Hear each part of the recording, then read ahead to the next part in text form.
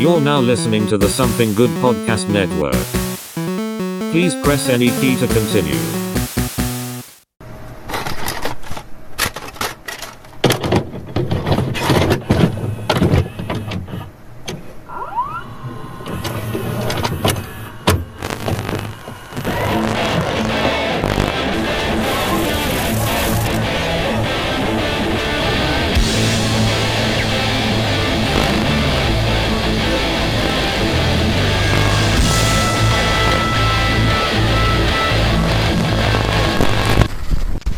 He was from Lancaster, you see, and he couldn't walk. He had spaghetti legs from the polio, and you see, his mama didn't raise him right and didn't get him the vaccine. All right, everybody, and welcome back to this week's episode of the Couch Brotato.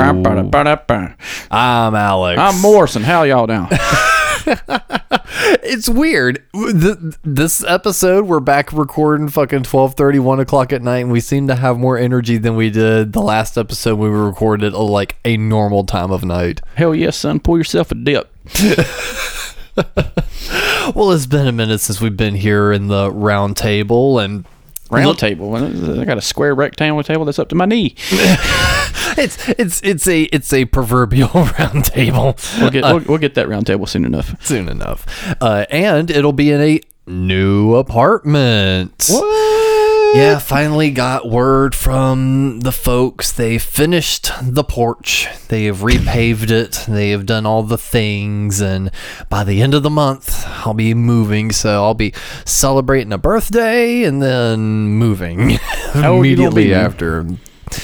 You never ask a young man his age. I'm asking an old man.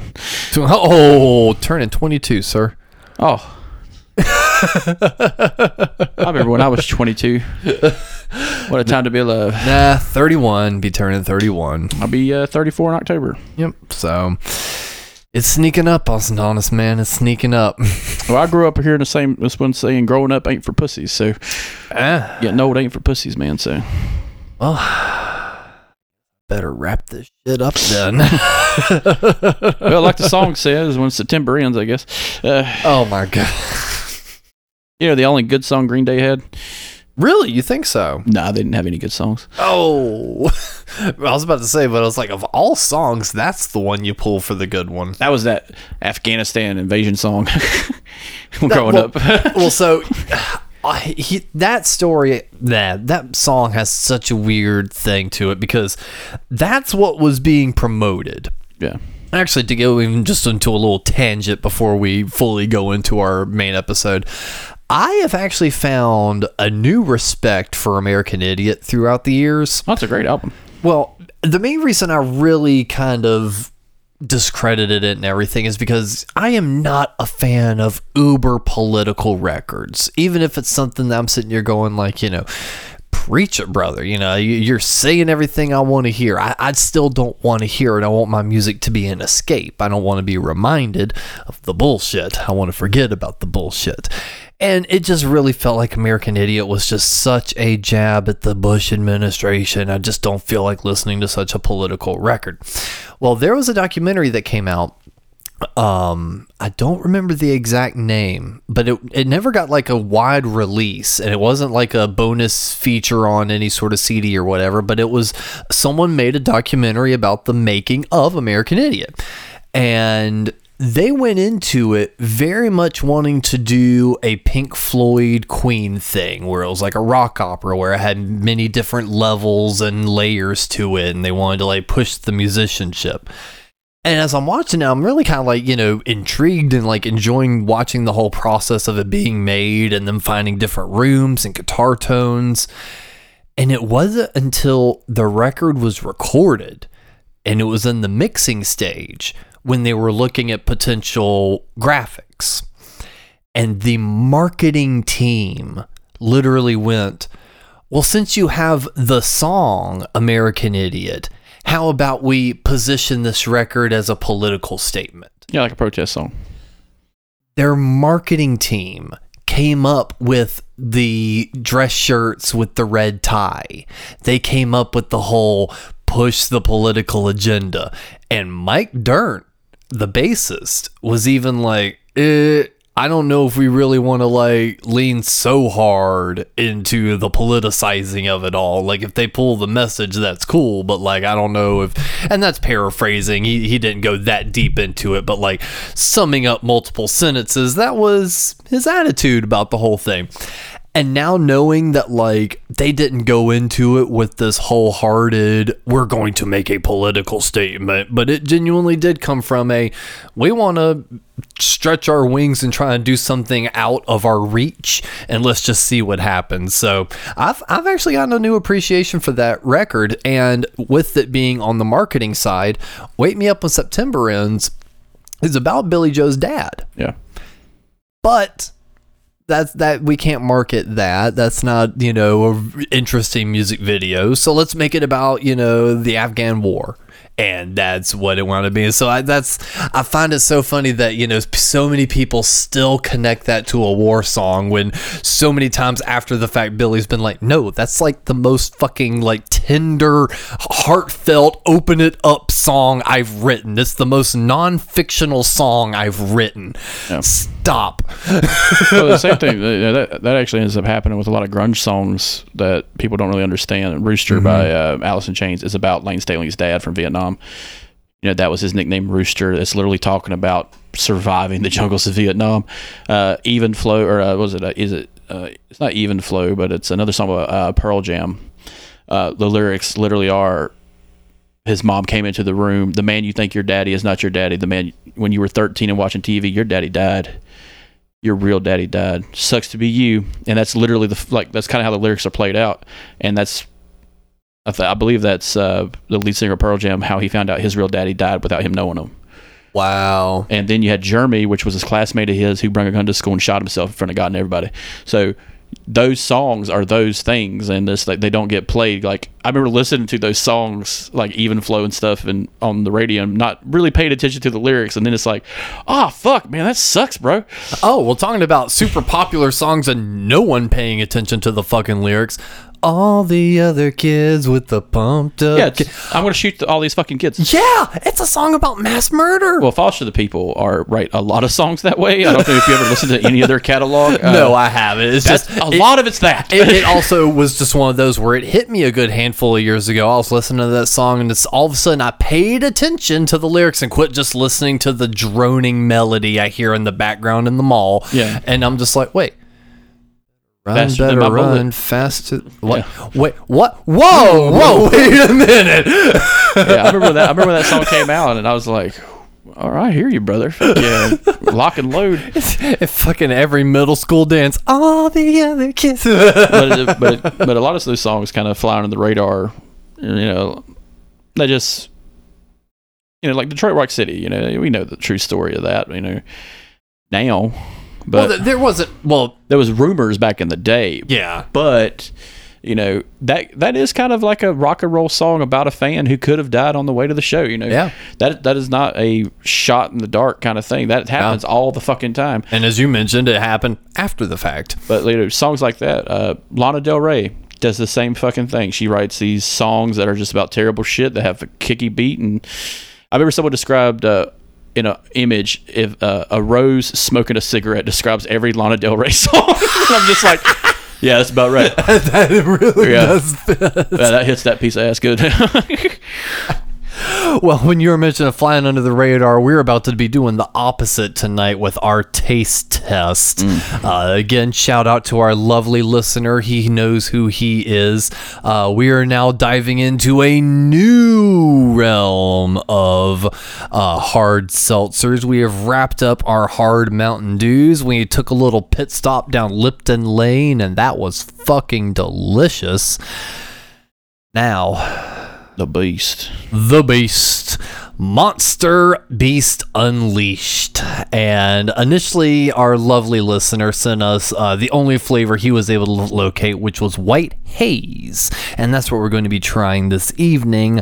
But, spoiler alert, at my local Harris Teeter, if someone were to accidentally break a beer bottle in a 6-pack, or one of the paper things gets busted and goes spilling all over the floor, they will individually price them on discount and put it on a little shelf.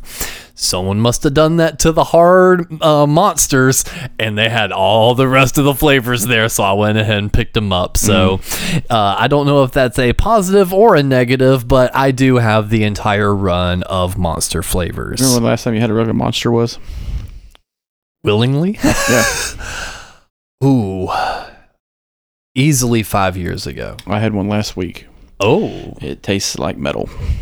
Monster is right up there with one of the worst energy drink tastes. That and Red Bull tastes disgusting. It genuinely is. Because my factory I work at runs on that shit. Red Bull and fucking Monster. We just now got double shots in there, which I'll drink a double shot. Yeah, the Starbucks double shots. Yeah, those are fine. Which I can't understand why they don't sell triple shots. It's only like 10 cents more. It's only 25 milligrams more of just good old. Yeah, and I'm drinking a fucking V8 on top of that. I'm trying to be healthy. I gotta get a little bit of hydration in there. Fuck. Yeah. I can't be bullying people and not be on caffeine. So I didn't want us to jump straight into the deep end with the classic green flavor, but I do have that. Figured we would at least round it off with all the ones our lovely listener sent us in. So White Haze, we'll find out how this is. Our obligatory can pop. Bitch didn't want to open up. Oh man, let's see what this fragrance is like. Okay, I might not hate this. This smells like just ambiguous lemon lime kind of thing. Sprite. Yeah, it's definitely given just hard Sprite vibes. At least on the smell. It almost has a grapefruit kind of thing to it. Cheers, good sir. Del Gribble. Ooh. That is grapefruit. No.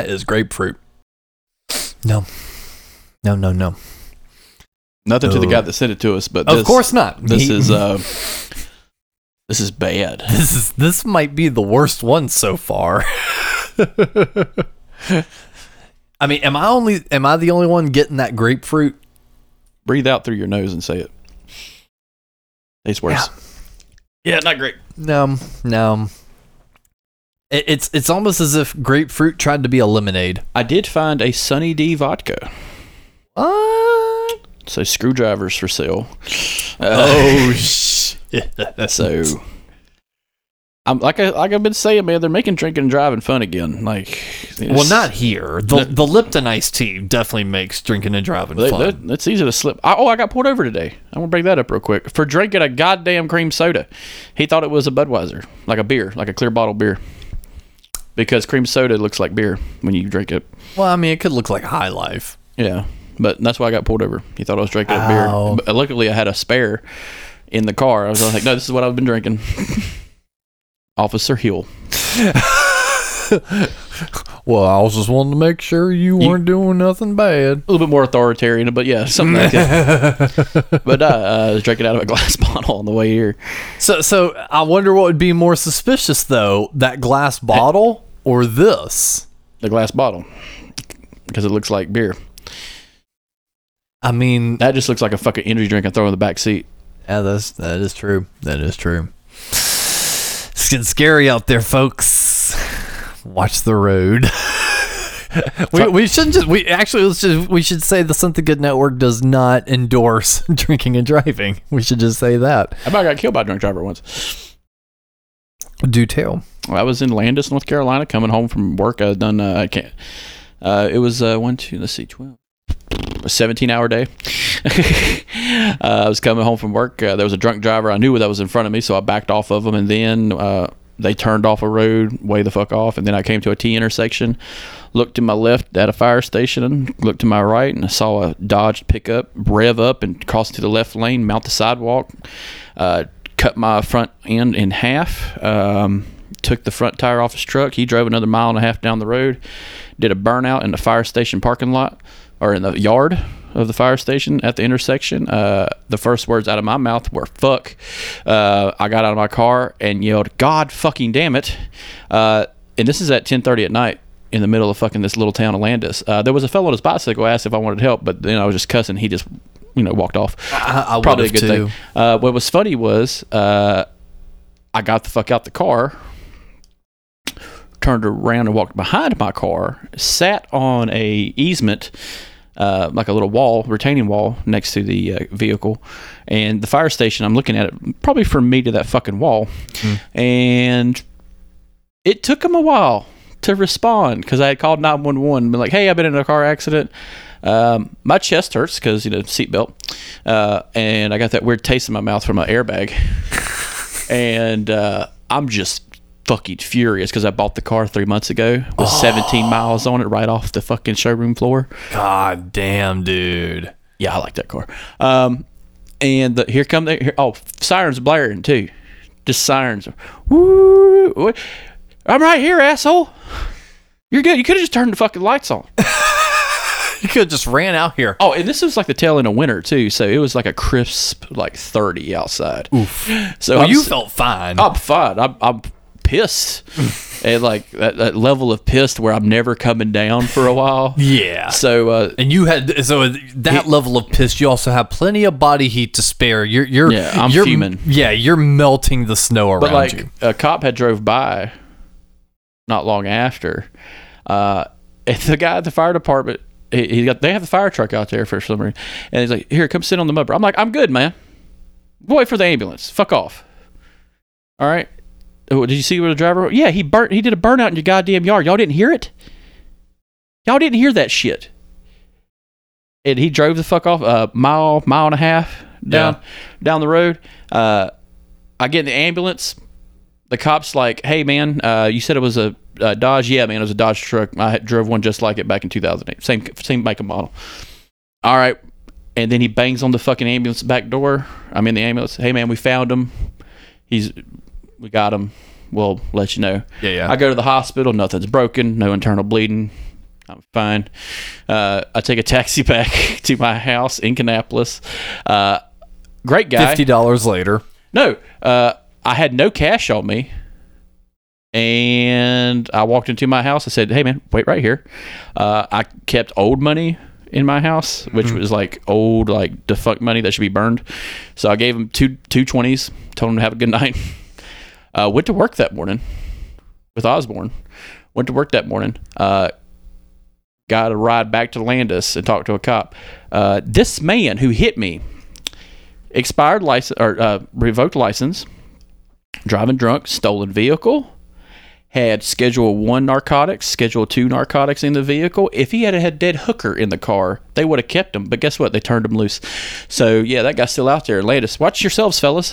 Damn, what the fuck? Yeah, watch yourselves out there near Kannapolis and on your way to Cleveland. He might come and get you, too. He might be after you. But you it was like might his third. be next. It was his third DUI. Third, and he Stolen vehicle, no insurance. And he didn't get locked up. No.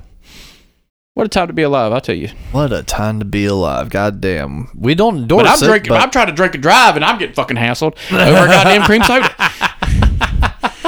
Goddamn.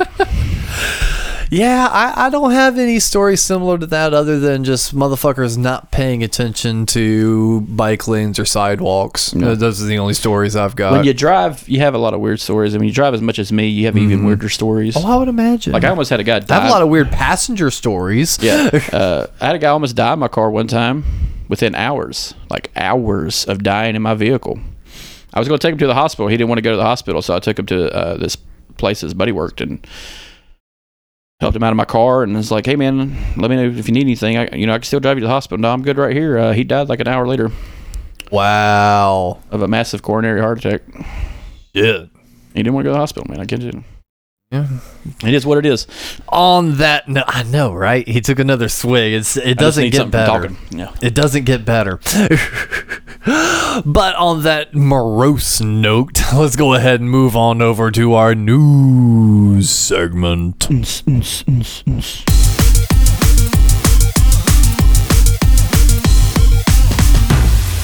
And we got a couple different things to pick from today. Do we want to go religious? Do we want to go gaming? Or we want to go... We'll start with the Lord. We'll start with the Lord. It has been confirmed that Mel Gibson is making a Passion of the Christ 2. Good for him, man. Him and Jim Caviezel are going to be so excited. I hope they get Jim Caviezel because you got to recast Jesus. It's going to be really hard. See, here's my overall question. One, I've not seen the original Passion. Do you know? All right. So, do you know what the Passion of the Christ is? It's the story of Pee Wee Herman, isn't it? No, that's the Passion of Pee Wee. Oh shit! No, I don't know. But yeah, so I'm sitting here, and that's what leads me to this. I know I've not seen the movie, but as we mentioned even off air before the episode started, it ends at the death. Yeah, it ends at the crucifixion. Yes. Of course, we did not get the resurrection. Yeah, we didn't get the Easter part. We did not get the Easter bunny popping his head out and going, "Hey kids!" So I know that's what we're doing in the sequel, but and this is taking jokes and everything out of it, coming from someone that does have a Christian faith. Do we really need the second part? Like, if you're making a religious movie, once you get to the crucifixion and homie dies, like, we know what happens next. That's the post-credit scene. That's fucking, guard fucking slipping on his sandals one morning, fucking putting his, robe on, walks outside, takes a big old stretch, walks over across the hill, looks over and goes, oh, and it, does a slow zoom in on the fucking cave with the rock moved aside to it with the fucking Avengers music, and it's like, Jesus Christ, we'll be back, when? Question mark. So it's like, I get it, but we don't need an entire second movie to explain that part. So what I'm thinking is the second movie we'll start with the 3 days after and the resurrection, and then what happens to the apostles afterward.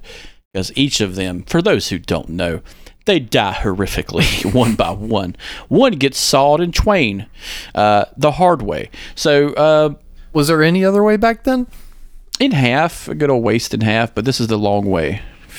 Oh, I thought you said sawed in twain. Yeah. So I thought you said the hard way. Yeah, that's a very hard way to cut someone in half. Okay, well, yeah, if you said the long way, that would have also made it. But when you said the hard way, I'm just like, everything was done the hard way back then. So I'm thinking what it's going to be is the Gospels of Matthew, Mark, Luke, and John.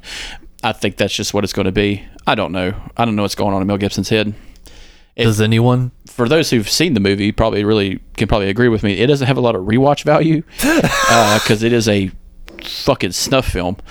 A lot of fucking hardcore religious types would disagree with you. That I remember when that movie came out, there were fucking like church groups that were having like revivals, field trip screenings to this shit like once a month, dude. And everyone was going to it. Like, really? Are we making this part of our church now? They screened it at a church we went to because the church had a big screen that would come down from the ceiling. They screened it there. And it's an upsetting movie because of the gore. If you take out the context altogether, it's still a very gory movie, like martyrs and stuff like that. So yes, I could only imagine if he was to make a sequel, it would just pick up, because the fucked up thing is the movie ends with just the crucifixion. They don't even show the burial. They just end it there. Even though what the book says, it keeps going. Yeah, so exactly. If you're Mormons, that's only part one, and there's a whole second half. And if you're a Mormon, the story goes even further, where he just comes over here to the United Divided, and talks to the natives. But that's their part. I would be elated if that's what happens in this movie. He pulls a Mormonism, just goes full off Christianity and does the Mormon telling of what happens to Jesus after, where he comes over here and tries to help the natives. Oh my God. To find God, and they deny him, and that's why they have red skin. That'll be fascinating. That'd be right up over with Trey Parker, Matt Stone's Book of Mormon. I feel a History We Forgot episode coming on all of a sudden. Oh man, I saw the twinkle in your eyes. You started going down that rabbit hole. I could talk about Mormons for days because they're fascinating, like a cassowary or aliens from Mexico. Well, then on that note, let's swing on over to the our friends to the south in Mexico. I up top, a lot of misconceptions about this. Lots of misconceptions. One, the Mexican government did not come out and endorse this statement. Just because they hosted the event does not mean that was the government coming out and saying, hey, look at this. They provided a public platform for this guy in which the guy even said, if anyone can prove this to be fake, please do. Took all about 10 minutes. And someone found out that this guy not only has tried doing this once before in 2006 with failed results, this is not the first time this exact specimen has been seen by the public. Yeah. I think it popped up in like 2012, 2013 or something, and it was like proven fake back then. And it was proven fake back in like early 1995. Yeah. The year 2002, I think, was another one. It's a fugazi. It's not real. It's not tangible. Like even homie just being like, bro, trust me, it's real. That was in our fucking Senate hearing is more trustworthy than this fucking and that thing. guy had nothing. Yeah, this guy has less than nothing. Yeah, so I do like there's a heated fascination still, because you still want that. You know, the government is going to lie to you about some things that I'm not going to. That is not a conspiracy. That's just fact. The government lies about all kinds of nasty shit they do. Cryptic conspiracy truth. Yeah, but like that's the truth about it. It's like if it does come out that they had prior knowledge of aliens, I don't think it's going to be to a point where we're just not going to give a shit, because there's going to be so much other shit we're going to be thinking about. I think we're almost there. Oh, we're there. You know, people in Europe ain't going to give a fuck about aliens because they're going to worry about whether NATO is going to have to fight Russia. Or let me rephrase that: annihilate Russia, because they're going to have to make that decision soon. I'm not going to be political, but that's a decision Europe's going to have to make, to genocide all of Russia permanently. That's a thing that has to be on the table now because of their leadership. So, just in case, just throw that out there. Just a possibility. The idea of Mexican aliens, I would have been if it was a live event. I would have loved it if some dude just came out there and just hit it with a stick and just it was filled with candy. But it's filled with like a new flavor of Jolly Rancher. It's filled with a new flavor of COVID. And that's another thing, you know, variants and shit. Yeah, I wasn't gonna bother going down that one. That's a bit too much real life. That's not fun. And last little bit of fun news, Nintendo had another event and they dropped a whole bunch of new footage for stuff that they've announced and things that they have not previously announced. Some of them that immediately come to my mind, Super Mario RPG got a little bit more of a deeper look. That seems to be really good. And Paper Mario Thousand Year Door is getting a remaster. Did you play that for the GameCube? I never played it for the GameCube, but I have heard a bunch of good stuff about it. It's just, it's much like the Zelda game for GameCube, how you just didn't care for the art style. I never much cared for the Paper Mario art style. I played Thousand Year Door. It was really fun. It was a gimmick game at the time, but it was neat. They kind of ported over to the DS, like Game Boys and stuff, that were really fun. This little, like, it's a Mario game. Yeah, all intents and purposes. It's just another dynamic. They do the same thing in one of the Zelda games, A Link Between Worlds, where he does this thing where he can basically turn himself flat and meld into a wall, and that's how you go in and out of areas. But no, it's really fun. It's good to see it ported over, because that was one of their, you know, only 4 GameCube top seller bestsellers. I think it had the red label at one point, like the bestsellers, or the yellow label. Yep. Yeah, GameCube. Yeah, so those games were always fun. Player's Choice. Player's Choice. And Luigi's Mansion 2. Yep, that's getting a HD remake. That's fast. That's good. Because that was originally just a DS game, but now it'll be for Switch. Because I only played Luigi's Mansion and Luigi's Mansion 3 for the Switch. So the second one would be pretty fun on an actual console. Which I think that's another thing, too, is like the Switch is so multi-purpose that, you know, it being a handheld basically, but still a console. Yeah. is still kind of fascinating. The other big two aren't doing that. There's console only now, but they're making innovations too. Oh yeah, but with Nintendo, I think they're on top of their game, man. I definitely agree. And some other ones, Lara Croft, Tomb Raider 1 through 3 is going to be coming. Yep, remasters. I think what was the other? Oh yeah, Prince of Persia: The Lost Crown. That's going to be coming. And we haven't had a Prince of Persia game in a very long time. No, you actually seemed kind of interested in that one when I was reading off of the master list. I played the second and third one that came out for the PlayStation game. Word. And GameCube, Warrior Within and Sands of Time. Warrior Within was the first game I ever played where it was an all-metal soundtrack throughout the whole game. And it is... yeah, like, it's fucking hard. Like, hell yeah. But the Prince of Persia games are always fun. It does a time travel gimmick, and, it's really fun. Nice. And then you've also got the new Princess Peach game, Showtime, and Contra Operation Galuga? Galuga? Galuga. So whatever that means. Yeah, Contra's Operation Galuga. Yeah. Yeah. So that seems interesting. Hadn't had a new Contra game in a minute either. Contras are hard. Are they? Fucking notoriously hard games. But yeah, so those are, I don't know, you could play them on the mini, and you could play them on the SNES mini if you want to know how hard they are. Contra, and then that's where you get the Konami code. Oh, yeah. You're right. Totally forgot about that. But Contra 3 Alien Wars for the SNES is like marked as one of the hardest games of all time. Shit. Like, I'm glad that the SNES Mini came out because you could pause it and go back rewind and go back in time. Yeah. Don't go there, asshole. And we're also getting another Mario versus Donkey Kong game. Yeah. Those were popular during the GameCube era. Game Boy Advance era.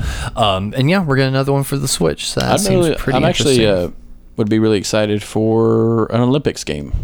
Because the Olympics are coming back next year in Tokyo, and then after that they'll be in Paris in 2028. So usually they do a Mario and Sonic at the Olympics game. Speaking of Sonic, just real quick, someone released a fan-made concept version of Sonic, a 3D open world map of the original Sonic world. Ah, interesting. Green Hills, yeah, and it looked fucking amazing. Like, it was conducive to the Sonic series. Yeah. It had boss fights. It had green hills, loops, and the speed is still there. Oh, that's good. As much as 2D speed was fun, this looks like this could have been what they were working for before they came out with Sonic Heroes. But it is a massive world, and it's and they just did one level, Green Hills. Yeah. And if I can pull it up, I'll post it in the Discord if I can find it again. But this was a fan-made edit. What, find the edit or find Discord? But I'll post it in the gaming part. But hell yeah, when I find it, you'll get a kick out of it, man. It would look like something. Yeah, this needs to be on the Switch immediately.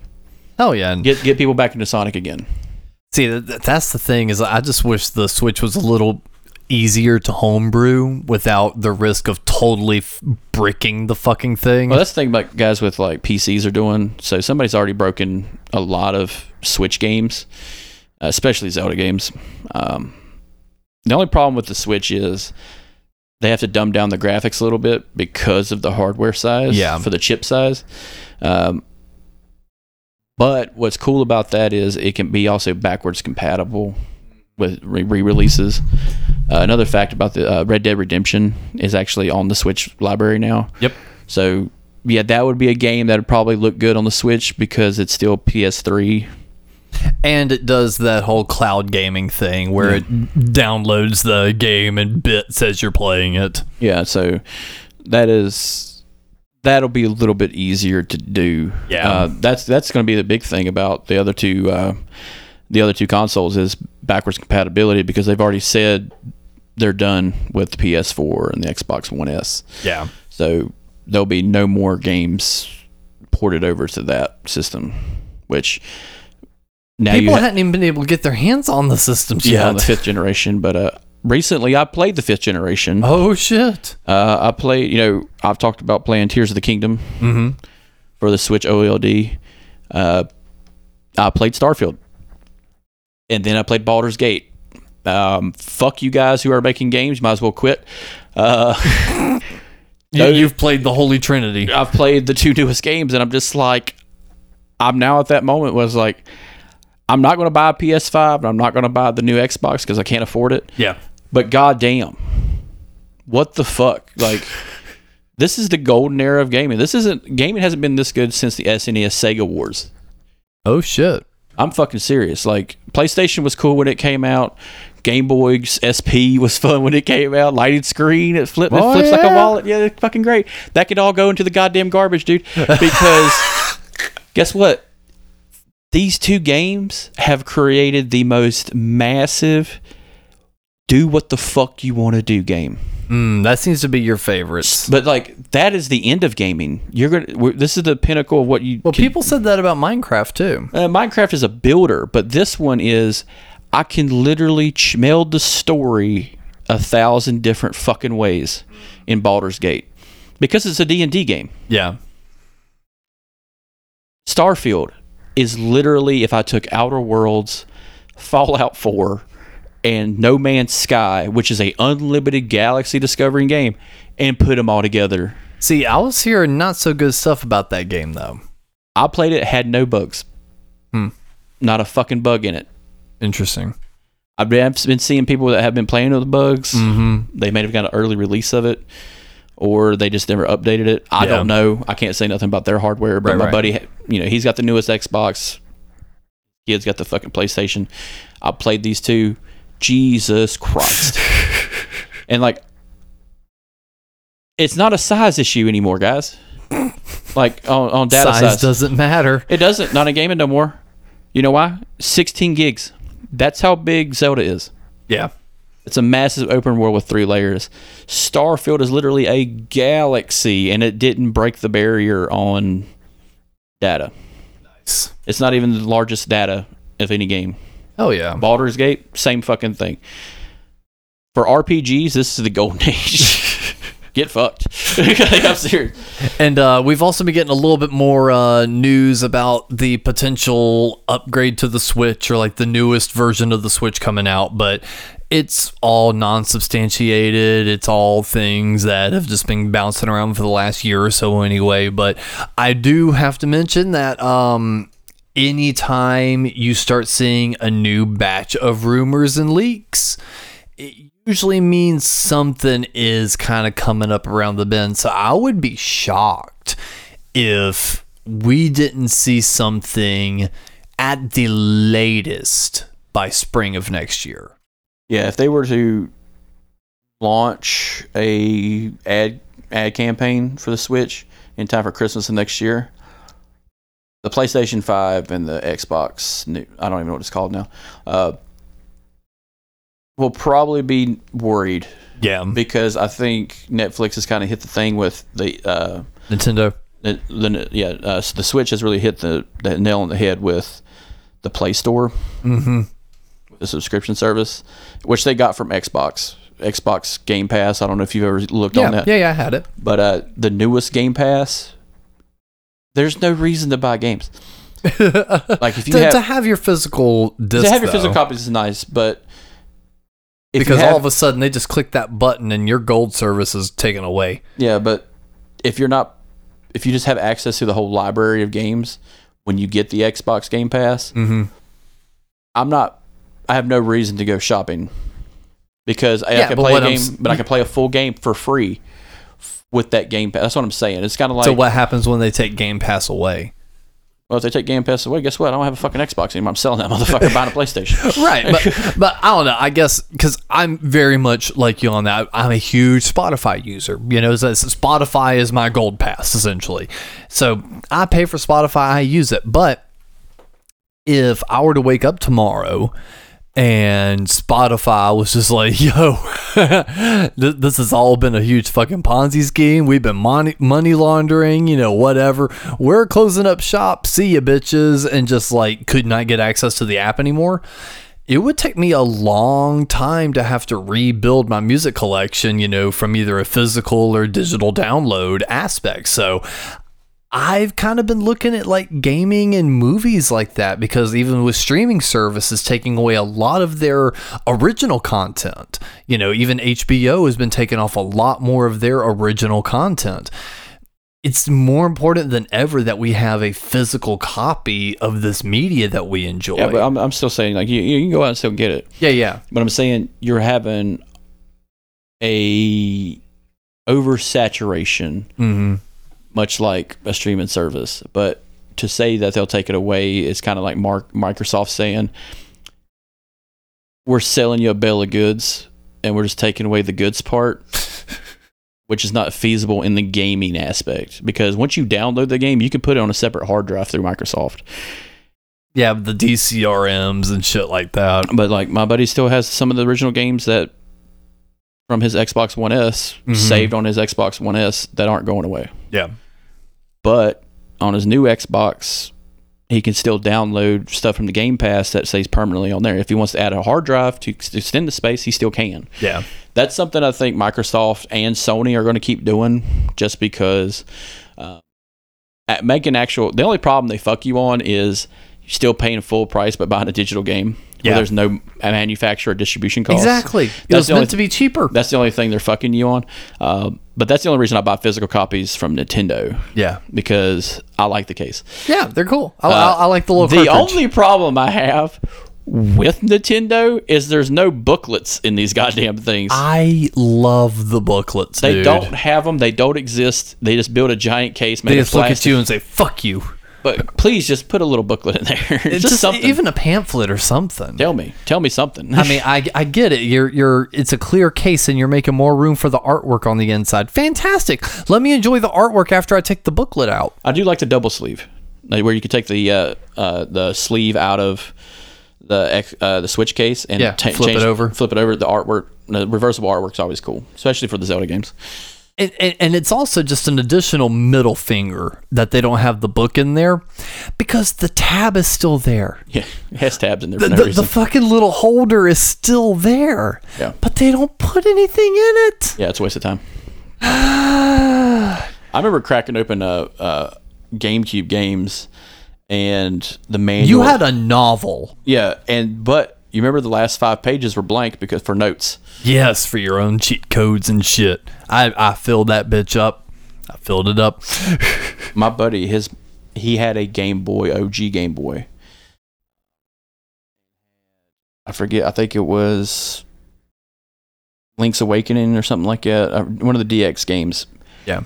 That you can now play on the streaming app. That's what it is. It's a streaming app. But it was index cards taped together that you unfolded into the map. Interesting. Of Hyrule. Huh. That his mom made. Wow. Because he would play it with her. That's cool. And she had detailed section by section and then made index cards and taped them together. With little notes. So I thought that was really cool. But that's something else that's a yard sale kind of find, Yeah. Like, oh fuck, I found a copy of Super Mario World in the box. I opened the box and there's a little notebook piece of paper. Do this, still little stuff like like a Street Fighter game when you're just up, down, left, right. Where it's just all the fucking move combos and shit, because those were in the books too. Yeah. Yeah, those were all in the books. Because they wanted you to know. Yeah, Beat your friend's ass. But they didn't have an option in the games, like an inbuilt-in game option, where you can just look up moves. Yeah. Fucking Cool thing kids these days. With their goddamn internet. I had to wait for my mom to go to Walmart to look at the cheat code game, the Triple C magazine, and just kind of memorize that shit. Because I didn't have a phone with a camera. I didn't even have a phone, you fucks. Triple C coming back at you. You remember cheatcc.com? Oh yeah. Yeah, that's how we learned, boys and girls, back in the day. When you want to know Scorpion's special move in Armageddon. When I had Spider-Man Mysterio's Revenge on Game Boy Advance, the only way to get to your save spot was with a password. Yeah. So I found a website that had all the passwords, and we didn't have any printer paper. So what I did, I had horrible penmanship. I did not want to write it down. I knew I wasn't going to be able to read my handwriting later. I ripped out notebook paper and fed it through the fucking printer. So somewhere in my stacks of fucking boxes somewhere is like a stack of fucking notebook paper that's actually been fed through the printer. I was an asshole. I just ripped the page out. Well, that's what I did. I ripped the page out and fed it through the printer. No, I'm talking about on the books. I just ripped the page out of the books at the store. Yeah, no, I wasn't that kid. No, I was an asshole. Well, speaking of assholes, let's go ahead and move on over to our main topic where we talk about some assholes that love to kill.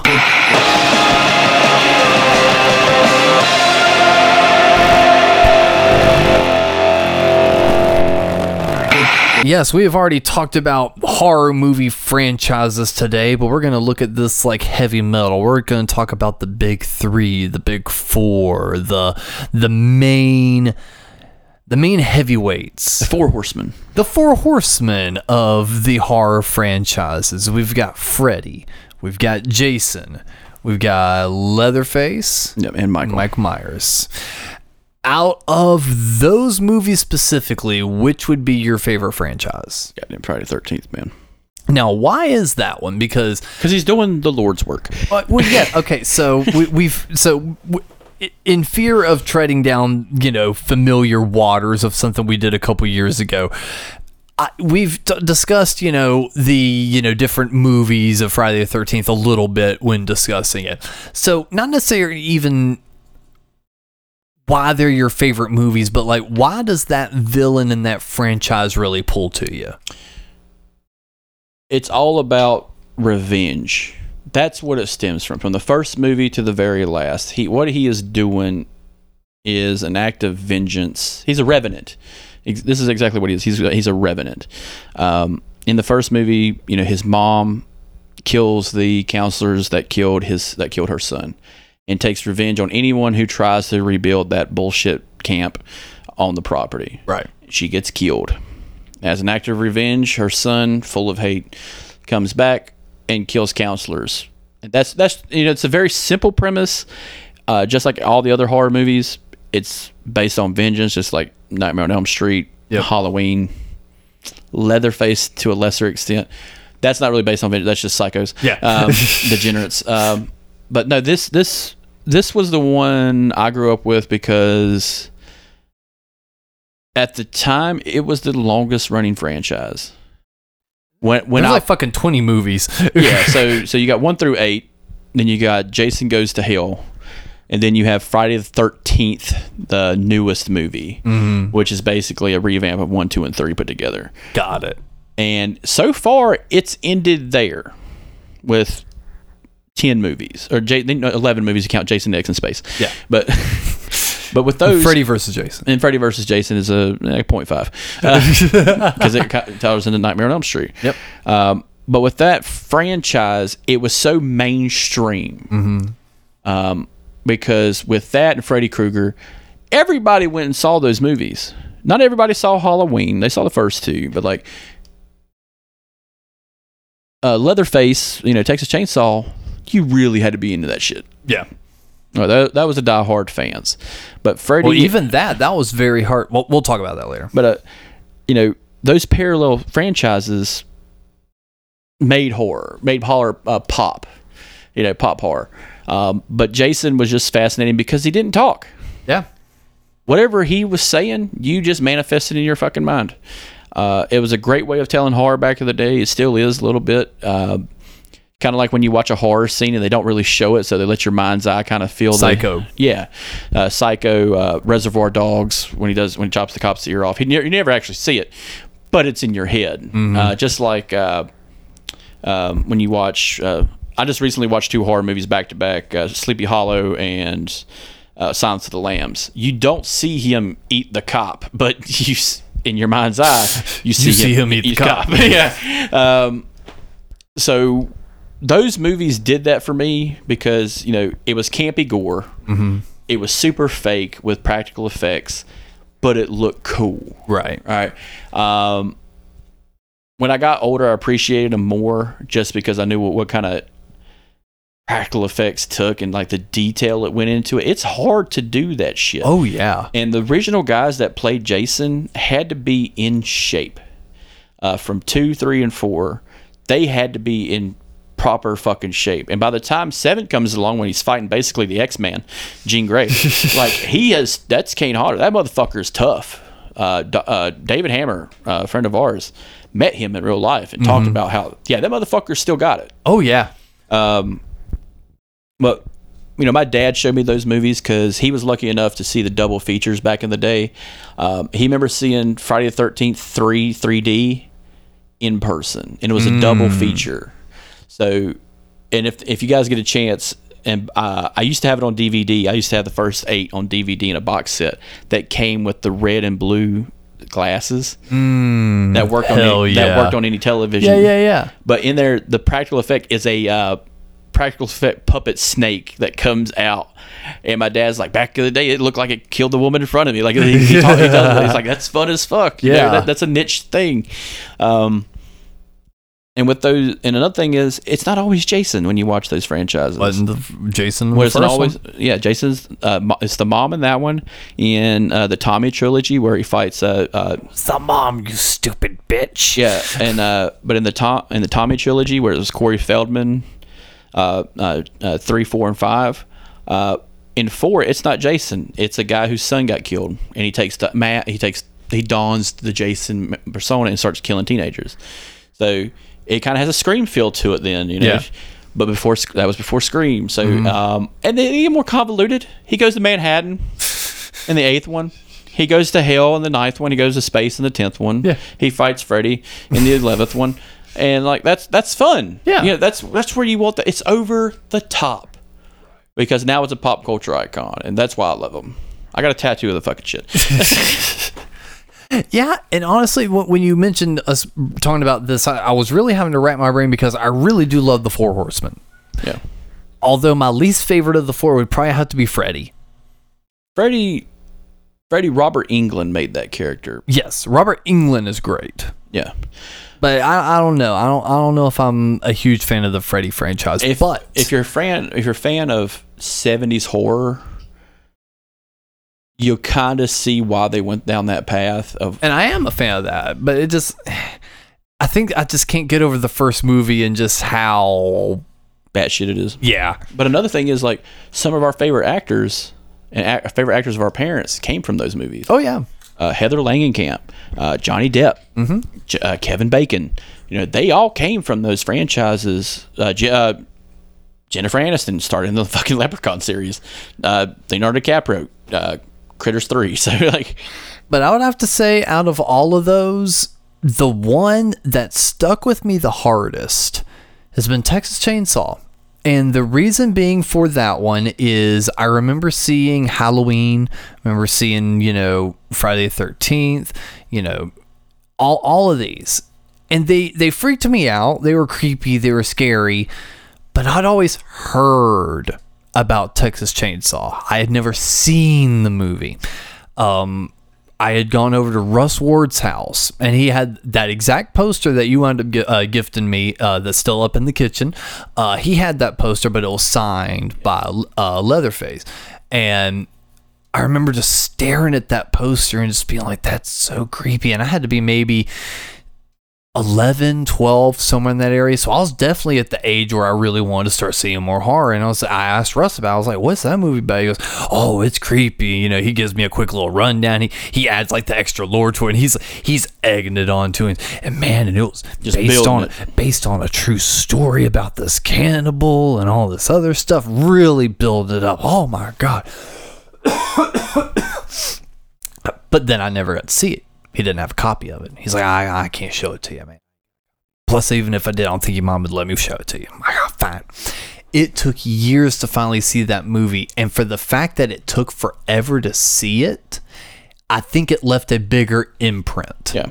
Because there was so much build up. It wasn't even just like we saw a trailer for a movie and we're hyped about it for 3 to 4 months before it finally came out. It was, I heard about this elusive, super scary movie and I can't find it anywhere. And I found out recently that The reason we couldn't find it is because it literally was not available. That movie has gone through so much bullshit when it came to distribution that the movie came out in the early 70s, I believe. Yeah, like 76, 77, or 78, yeah. Around the time Star Wars came out. Yeah. It did not get an official home movie release until the mid 90s. It bypassed that entire VHS revolution of the 80s and did not come out until the 90s because of it being banned in a lot of areas, for it being heavily censored and edited. Actually, no, correction. There was a heavily censored version that came out in the 80s that was missing like 15 minutes of runtime. And it wasn't until the 90s that you're able to finally view the movie the way it was originally shown. So by the point I was starting to get into it, there was probably only 1 or 2 issues of that movie that was out. Yep. So it was heavy in the bootleg community. And if it's heavy in the bootleg community, that means it's been copied on a copy on a copy on a copy, which means when I saw it, it was grainy. It was blown out. The audio was fucked up. And it added to it even more because it felt like I was really watching something I wasn't supposed to be seeing. It looked like I taped it off fucking 2 o'clock, public access. And just something about that movie, though, has just always stuck with me. The absolute menacing, towering stature of Leatherface, the absolute brutality and non-caring. The whole movie is like, as soon as you step into that town, you've stepped into hell. No one is there to help you. No one there is on your side. The entire family is fucked. The whole town is fucked. You are fucked because you entered this town. And the only way to fucking save yourself is fucking drenched in blood in the back of a pickup truck, is homies fucking running after you, wielding this chainsaw fucking 2 inches from your face. Another thing about this was around the time where you could get away on the idea of pitching a movie. The great iconic poster itself is based on a true story. Yes and no.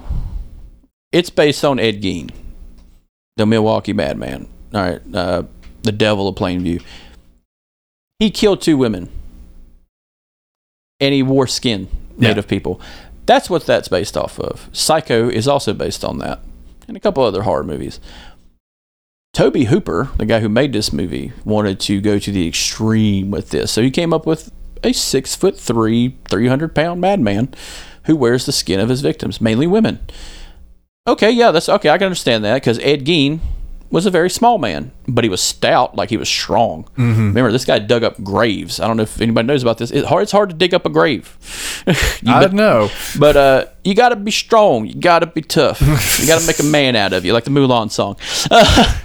But what's cool is, what's fascinating about that line of movies compared to the other 3 is one thing. In Havenfield, it's a town. Camp Crystal Lake is a camp. Elm Street is a town. Those people are already there. They stumble upon the Hewitt family. Mm-hmm. And this is what I love about that. Like that franchise is it's a whole new thing. Those other 3 are like, oh, in my hometown, there's a killer. These people are on a fucking road trip and get lost. This is not your hometown killer. No, you went into the killer's backyard and just didn't see the sign. And honestly, I would say that with the concept of you made the wrong turn and now you're fucked kind of concept of a movie, I feel that Texas Chainsaw does it better than Hills Have Eyes. Hills Have Eyes is a rough movie to watch, because that era of movie making was really focused on assault. Mm-hmm. Because sexual assault had just became a actual real crime nationwide. People forget, like, you could legally do that to a spouse. all intents and purposes. But they were showing how horrific it was. I Spit on Your Grave, Last House on the Left, No Hills Have Eyes. Yeah, that's what those movies are about. To bring basically a forefront to it. Yeah. But the creepy thing about The Hills Have Eyes is these are victims of the government. These are war victims. But these people were being forced out of their houses and nuked. And so that is a whole different thing. This was about a family who just stayed in a dying town. Mm-hmm. And that was a true story up until that point, because there was a horrible recession that happened at some places, and especially Texas. Towns pop up and die all the time. A great example of this is the guy from last podcast on the left, Marcus Parks. He talks about this all the time. Little towns he lived in no longer exist in Texas. Wow. This dude graduated as a valedictorian because his school only had 30 motherfuckers in it. So, yeah. Wow. So you're talking about Texas as being as big as it is, but these little towns growing and dying on the vine. That was a big kind of issue. Toby Hooper was kind of pointing out, look, these people are desolate. They're going to do what they take. And from a fucked up point of view, they're doing what they have to survive. They could leave, but they can't really leave. Why leave when all these teenage girls are just showing up on our front door? Yeah, this one's in a wheelchair. It's like a pig in a blanket. What the fuck? And that was another thing too. Was what's really fascinating is if we don't talk about the whole storyline, the making of the movie is just fascinating. I know. I really love the behind the scenes. Yeah, and that we can go to a whole episode just talking. I'll just do an episode of Texas Chainsaw. Yeah, but the other movies afterward, just like Friday the 13th, kept fucking batshit. Well, the second one turned into a comedy. Yeah, the second, I am the king of the chainsaw, and it's just what's his name, Dennis Hopper, just losing his goddamn mind. And then a few years later with Renee Zellweger and Matthew McConaughey going at shit nuts is bad shit. I remember that movie on the shelf at the video store because you talked about it. Texas Chainsaw Massacre was one of the first movies I grabbed when I first started going to the video store in 2000. That one, Piranha, and Piranha. It's Alive, which was about demon babies being born, which taught me all I needed to know about sex and why I don't want children. But those were the three movies I had, and my dad was one of those guys that's like, I don't really give a fuck about your age, let's just watch it. Yeah. So when I was little, I watched Amityville Horror. I watched those, and I liked hearing my dad. My nieces right now really love scary movies. Oh boy! So my dad's like, I don't think I'm going to show it to him. I'm like, get the bull fucking shit. Nah. I was 8. That's when Uncle Chris comes over, and you're like, all right, we're watching Evil Dead, the new one. The new one. Yeah, we're gonna pop him in the wood chipper. But no. You showed me these movies, and my dad's just like, oh man, I didn't know that was that bad. Like, what the fuck did you just say? It's that grandparent thing. You probably see your mom do it now. Yep. Oh no, get the fuck out of here with that bullshit. Fucking whoop her ass. I talked to my nieces. I'm like, how old are you? She's like, I'm 8. What was I doing when I was 8? I was cooking. No. You make your own goddamn eggs. Yep. You make your own goddamn food. You food. almost continue to coddle them, and then you double check. You're like, wait, what's your age? Oh, fuck you. Come on, go do your thing. No, you're tall enough to the stove like I was. I'm going to show you how to make eggs. You're going to hurt yourself, but then you're going to learn. I got a nice little runaway scar on my goddamn hand from it. You'll be fine. You'll be fine. Don't be a pussy. Shut up. But I don't know. It's that I'm starting to be that old man. It's just like, back in my day, we had to watch soap operas with our grandmothers because no one could watch us. And out of all those, you got Friday the 13th, you've got Nightmare on Elm Street, and even Texas Chainsaw. But I would say Michael Myers is probably the most iconic visually out of all of them. Mike Myers, a.k.a. William Shatner. Yeah, William Shatner. Mike Myers is so unique because it's loosely based in reality of a young kid who murders only to grow up to finish the job. Yeah. And it's actually a very feminist movie when you watch it, because which is why it's on my bottom of the list. It's a very feminist movie because this guy is the epitome of evil, and it's a man. And it's showing that Jamie Lee Curtis, a woman who's actually has a relation to this person, has to fight them and wins. In all intents and purposes, wins. Yeah.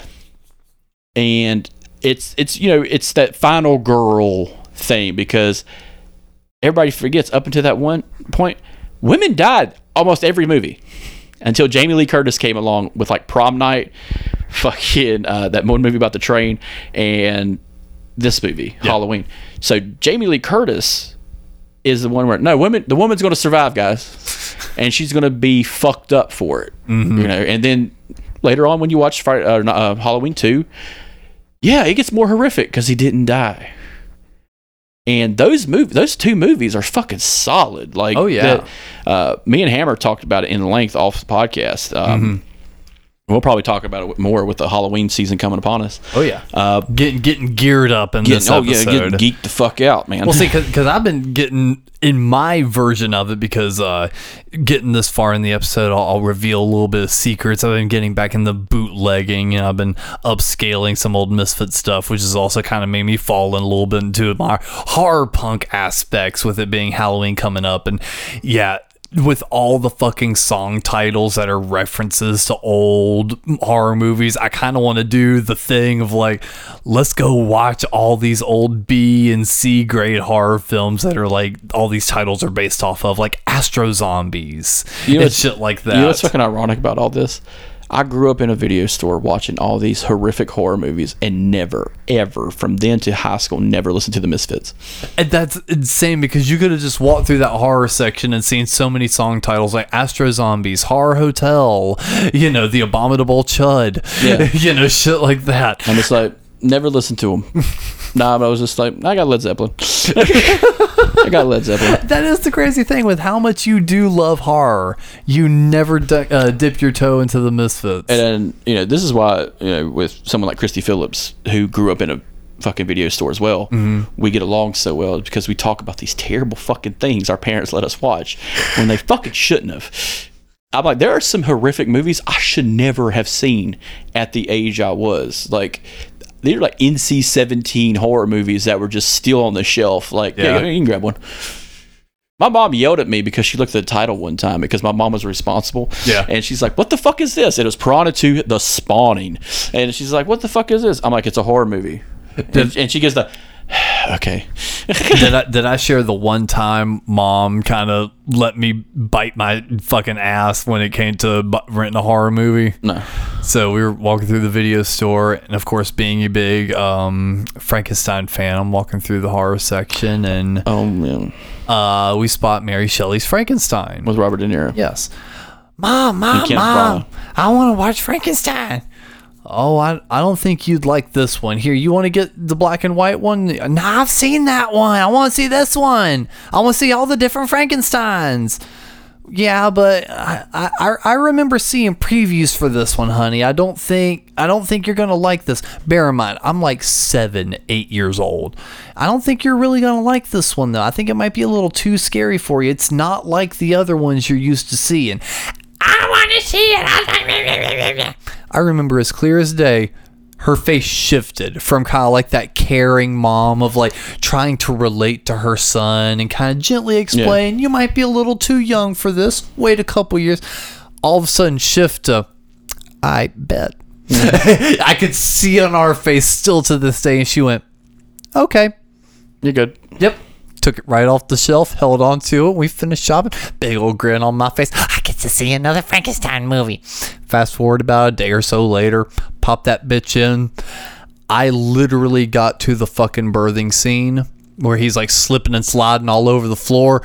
I stopped the movie. I stood up and just like walked to my room, and it took me a day to finish it. And it wasn't until a couple years later that I fully finished the movie, because I got past the weird, because honestly, it's what freaked me out seeing De Niro's butt. I was just like, I don't want to see guy butt. Ew, that's fucking weird. That's gross. Ew, guy butt. That's what weirded me out the most, because I really didn't want to see Frankenstein's dick either. I finally got over that. Semi-fast forwarded that whole scene, kind of endured the rest of the movie, was getting kind of into it. And then the biggest nope happened when fucking the monster shoved his fucking fist into the girl's chest and ripped her heart out and was like just holding it, giving that fucking speech. Nope. That threw my ass into shock. I was just...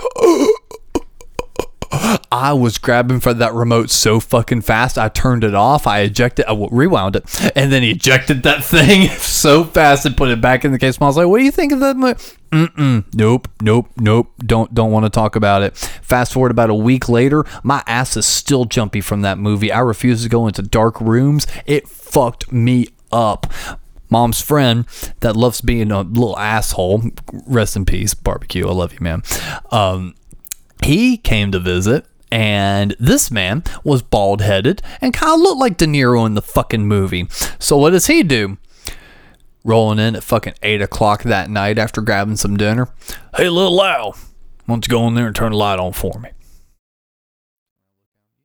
You can do it. He's like, come on, man, it's your house. Go in there, turn the light on for me.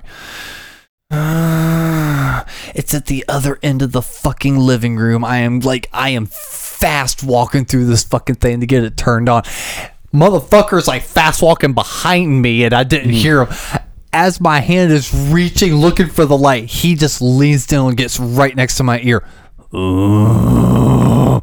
I could have shit my pants and fucking gone to heaven. I thought I was just done for. So, yeah. And that's probably the only movie I saw when I was younger that I just really shouldn't have seen. It traumatized me for a good solid few weeks. And what's really fascinating just about Frankenstein itself, that is the first sci-fi and first horror novel of its kind. Mm-hmm. Mary Shelley invented sci-fi when she wrote Frankenstein. Mary Shelley was a real bitch. Yeah, and there's a fantastic story about that whole thing. It's actually a writer's retreat. Lord Byron's involved. It's fascinating. Yeah, a lot of sex. We'll cover that. Some drugs. We'll cover that on History We Forgot. But with that being Mary said, Shelley was a whore. No, she was crazy. she had a little bit of loose morals for the time. No, she wasn't loose. She was crazy though. She was legitimately crazy. But with that being said, all four of those guys are examples of Frankenstein, an unstoppable force that can't be dealt with. Mm-hmm. Even Freddy Krueger, as small as he is, in your dream, he's whatever. Yeah. And that's another thing is, we talked about it a long time ago with another guy on this show. This is where I'm going to piss a lot of people off when I say I like the remake more for Nightmare on Elm Street. Really? Nightmare on Elm Street, the first one, is really fun. The practical effects of killing Johnny Depp with a blender in a bed. Super cheesy. It is cheesy, but guess what? It's all done upside down, filmed. Yep. It's slowed down, and it looks fantastic. It's still got a little pull to it. Yeah. Heather Heather Langenkamp, great scream queen. The artwork itself on the cover was fantastic. I still have that poster. Robert Englund is such a in-your-face character. Oh, yeah. Manic. And the whole time, you're just like, this guy is the epitome of a monster. When he kills the first girl after she has sex with her boyfriend, and she's on the fucking ceiling getting torn apart, like there's a great white in there, like, you know. and the guy is just like as much of an asshole. He is freaking the fuck out. And then only to just turn the knife a little bit, he gets blamed for it. Yep. Freddy's just an asshole at the top of his game, but he's still an asshole. When they remade the movie with Rooney Mara and all them, they tricked you up until the very end almost. Oh no, the town murdered an innocent man. And now it made you think that Freddy's justified in killing the children of Havencroft. Like, you think that, and then at the end, near the end of the movie, you find out, oh no, Freddy in real life is a real fucking monster in real life. Yeah. Nah, we need to kill this motherfucker quick, fast, and in a hurry. See, that's why I think because that was the original idea, but they weren't allowed to do it in the first movie. Right. They didn't want to put that child predator aspect on it. Yeah. Because they knew they had a franchise as soon as they filmed it. So, yeah, this is our guy. And then they made the second one, which is the gayest horror movie of all time. We're not talking about that today. But the third one, if you're a fan of rock and roll and metal, that is the metal horror movie of all time because they got more than Return of the Living Dead. Yeah, because Return of the Living Dead was like a punk rock heavy metal fever dream. Yeah, because they got 45 Cult to do the fucking song. Yeah, Party and, Time. the Cramps. Yeah, the Cramps, which is weird. If you look up the song "Party Time" by 45 Cult. There's two versions. There's the Party Time version, and then there's the real Party all the time, party all the time, party all the time. The 45 Cult redid their own song for that movie. Yeah. Called Party Time, but the original song is called Song of Sabine, which is about the brutal murder of a 5-year-old child. But that's what they're party all the time, party all the time. It's party time. Dun, dun.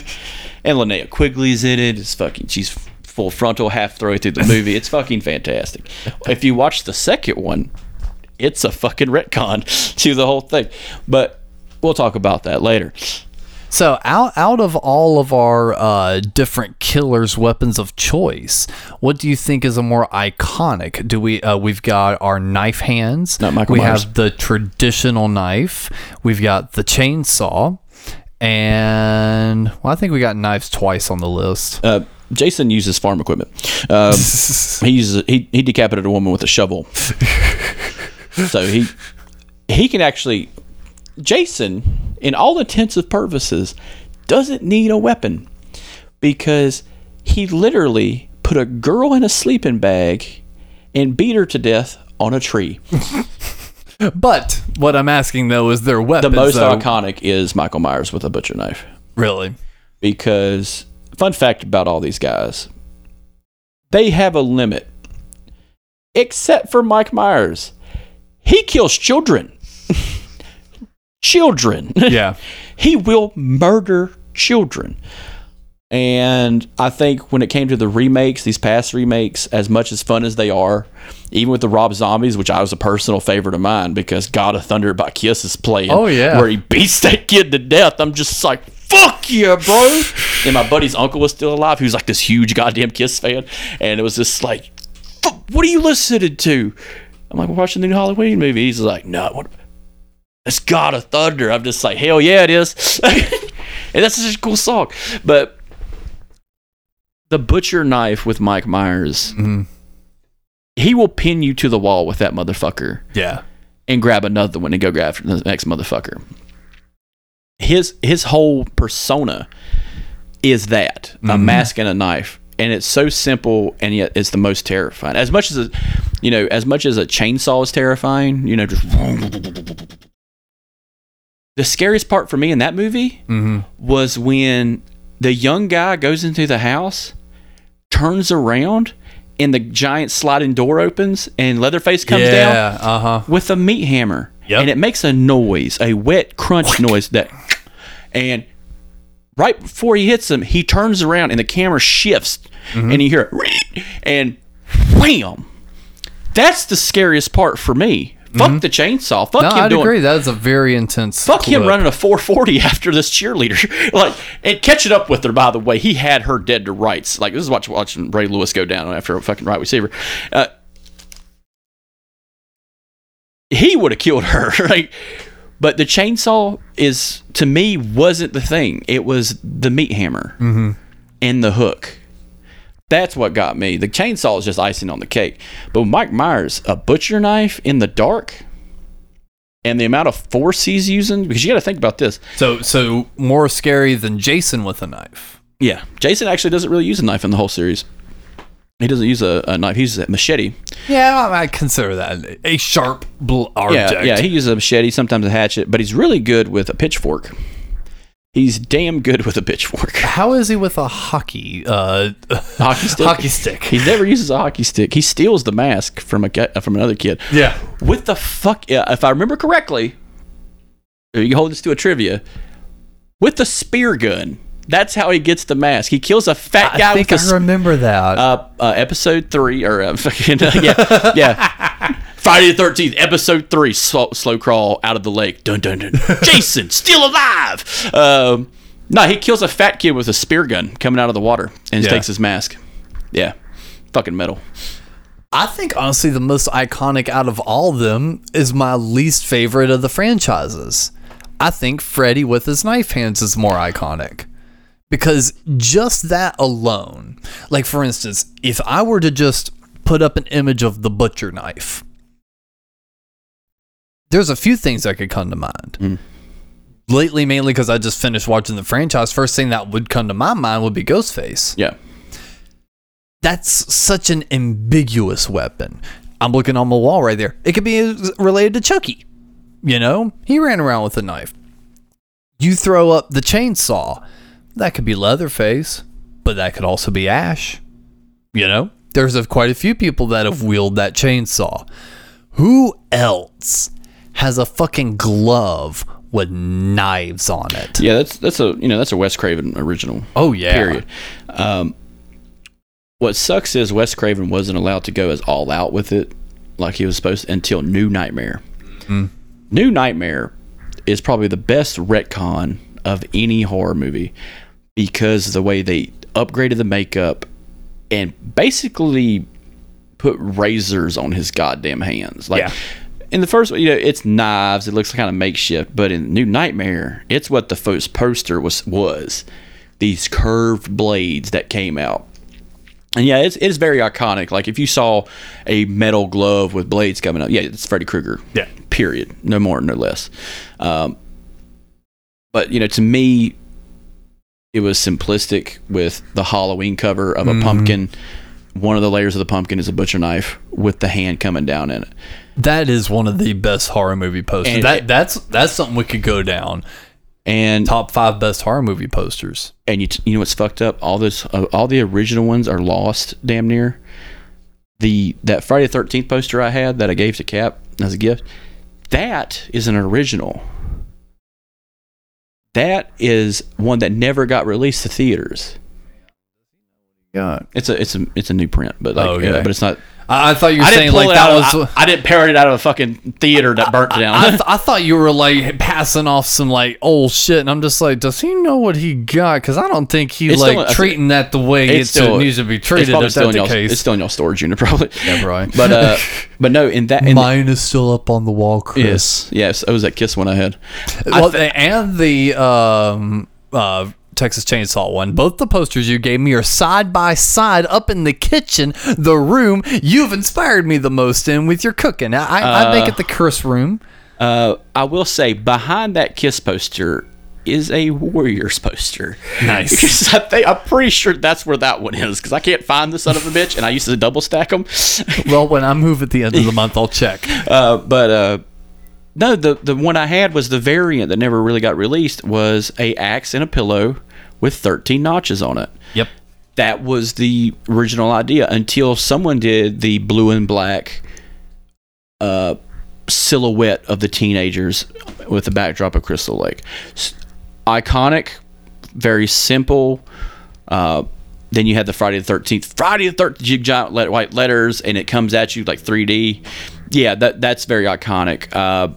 Nightmare on Elm Street, that poster itself of her face, she's in the tub. That is so creepy. It's covering her face, and then there's like this little demon drawn on the side, and it's never shown in the movie, but it's like this thing that was probably cut, but it's all hand drawn by an artist named Jonathan Henson, who drew the originals.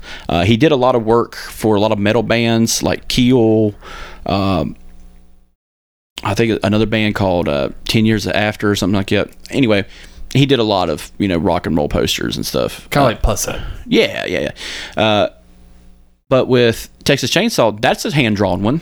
Mm-hmm. Later on, they do realistic posters because the poster for Texas Chainsaw Massacre 2 is a parody of The Breakfast Club. I know, that's why I said it's just a fucking comedy movie. Yeah, that was just a comedy. And the ones later on are just kind of over the top. They do die down a little bit until you get to like Dream Warrior. Dream Warrior had a really cool hand drawn where it was the glove laterally and each kid between the knives walking. And it's also the Dokken album cover for that album. So they shared that one. And then some other horror posters are just too iconic. Yeah. Hellraiser of just the lead Cenobite Pinhead. That's always going to be on the forefront every time. Well, and kind of a wrap up talking about the big four of the horror franchises. We don't want to get too deep in the weeds in any of these because we could make an entire episode on each one of these characters coming up. I do want to ask though, so we've got our Mike Myers, we've got our Jason Voorhees, Leatherface, Freddy Krueger, definitely the four horsemen of the franchise. Do you see a future where down the line Ghostface is now one of the tops? Of course. Because we've had a few try since then, whether it be It or Chucky, but it feels like none of those really have the staying power. Like the new It's do, but like that doesn't really have enough behind it to be another iconic franchise face. We have enough Scream movies now to where Ghostface could be in 20 years a iconic franchise face. Scream, definitely. Chucky, definitely. The problem with Pennywise is you had two great actors play him. You had Tim Curry and Alexander Skarsgård. Or I don't think it's Alexander Skarsgård, but anyway. Yeah. He was born to play that role because he's a massive human being who can twist his eyes in real life. Ask Bill Hader. It scared the dog shit out of him. But there are so many other people who don't have long-running franchises other than Scream and Chucky that can really be on the next Mount Rushmore. The Mount Rushmore is the original four. But if you were going to add to it, Ghostface, Chucky, have very much right to be on that list because Chucky has a following, has a pull. Scream, to this day, fantastic movies. As much as we talk bad about the third one, they're still fun. They're fun. The fourth one is unwatchable. No, it's literally. I want to say it's on there now, but I checked the other week. It's not. But it's a Weinstein movie. All Weinstein movies are out. Oh, they're still good though. Like Kevin Spacey movies, they're still good. You still watch that 70s show, don't you? But there are probably a handful that are going to get franchised eventually. The problem, it's not really a problem, but with the newest horror movies we've been having, they're so fucking good that they don't need to be franchised. Back in the 80s, it was all about franchising. I need someone who can be popular, who can be quick on the trigger. Yeah, I got it. In the 90s, they played on that a little bit more. The closest thing you could have done is probably the killer from I Know What You Did Last Summer, the trench coat guy with the hook. But other than that, no one ever comes close. It's almost kind of like, think of it like your Universal stuff, The Mummy, Dracula, Frankenstein, The Black Lagoon. Those guys, Wolfman, those guys were iconic for the time. And now we have a new icon set. And then eventually we're going to have another icon set. So it just takes time. Some of the newest horror movies out there right now are just fantastic. They're blowing it out of the water. And it's been a while since we've had a really good run of horror movies. Because they make going to the movies fun. They do. And you need that levity a little bit. I'm really hoping comedy does the same thing because they don't invest in comedy movies at all anymore. Well, a lot of people are kind of putting hopes on The Machine to do well, and if The Machine did well, it was going to kind of rejuvenate comedies. It did not. You had people who were in the comedy business still writing, and then they got out of it, and now the newest guys in comedy will not do it. So that's on them. But always the next go around. That's right.